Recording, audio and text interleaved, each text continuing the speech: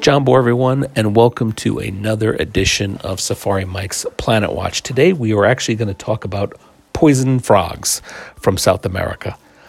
We are continuing our little series of animals related to South America because Disney is perhaps planning on building a South America section in Disney's Animal Kingdom where Dino Land currently is. And I say perhaps because Disney continues to say that the concept art that we saw at the recent D23 back in September might not be what they actually do.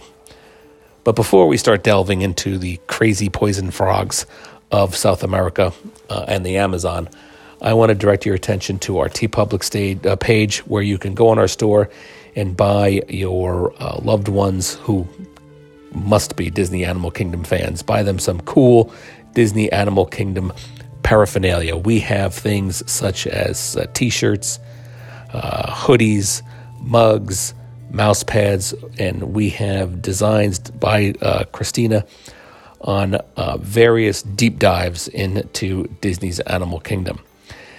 We have things such as Mombasa Marketplace, Save Little Red, Diggs County over in Dino Land, which may be where the South America section is going. So check all that stuff out on our TeePublic page. If you want a Not a Zoo shirt, we got it. And know that every single dime that we make goes to conservation. Now, let's talk a little bit about poison dart frogs, or poison arrow frogs, as they are sometimes called. These are numerous species of brightly colored amphibians that are located in South America. They are they come in all sorts of different color combinations. There's red and black, there's yellow and green, there's orange and silver, there's blue and yellow, there's pink and silver. They are known as the jewels of the rainforest. Now, why are they so colorful? Well, that is because they are advertising in their color that they are in fact poisonous, and that if you want to eat them, well, that would be bad for you. So by advertising with these brightly colors, they keep predators potentially away from them. They are very territorial. They live in the leaf litter for the most part on the jungle floor, although some species actually also live in the canopy and may never actually touch the ground. Most animals try to avoid the poison of frogs. Because, as I noted, they're so brightly colored, most animals realize that is a cue that they're very poisonous and don't eat them. However, there is one snake, the fire-bellied snake, that is actually immune to the poison frogs and regularly eats them. The Coco people of South America actually use the poison of the golden poison frog to coat their darts, hence the name poison dart frog. They're actually sometimes inaccurately called poison arrow frogs. And that is because the South American tribes that actually use poison on arrows as opposed to darts use plant-based poisons, not poisons from the frogs themselves. The frogs usually only coat darts. Now, each species has a different type of kind of toxin, and many of them are actually not harmful to us humans at all. In fact, some produce alkaloids that can actually be helpful with certain heart and circulatory conditions. What does a poison frog eat? Well, they eat mostly ants and termites, and as you can imagine, there are plenty of them in the South American forest. They can live into their teens. They are diurnal. That means that they are active during the day and sleep at night. This makes sense when you think that their colors would not be so useful in the pitch black.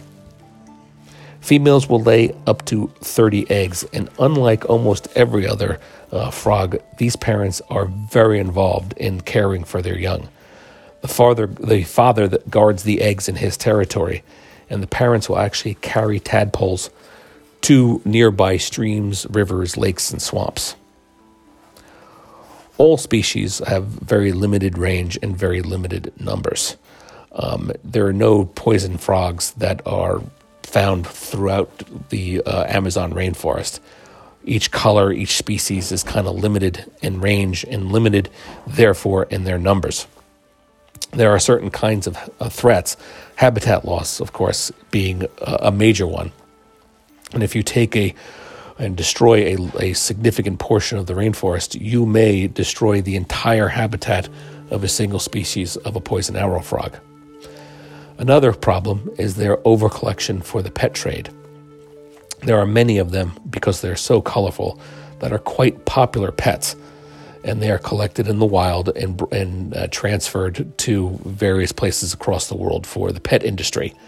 And of course, this can be somewhat traumatic to the frogs, and not all of them make it to their ultimate destination. Another threat is actually diseases. There are certain frogs that are particularly susceptible to fungal skin conditions. And as you can fully imagine, in the dampness of a South American rainforest, there are a lot of fungi that are growing. However, there are certain species that are doing just fine, and the poison frog are popular pets, or popular exhibits, I should say, at various zoos. And maybe we will get one in the coming years, or get some in the coming years at Disney's Animal Kingdom.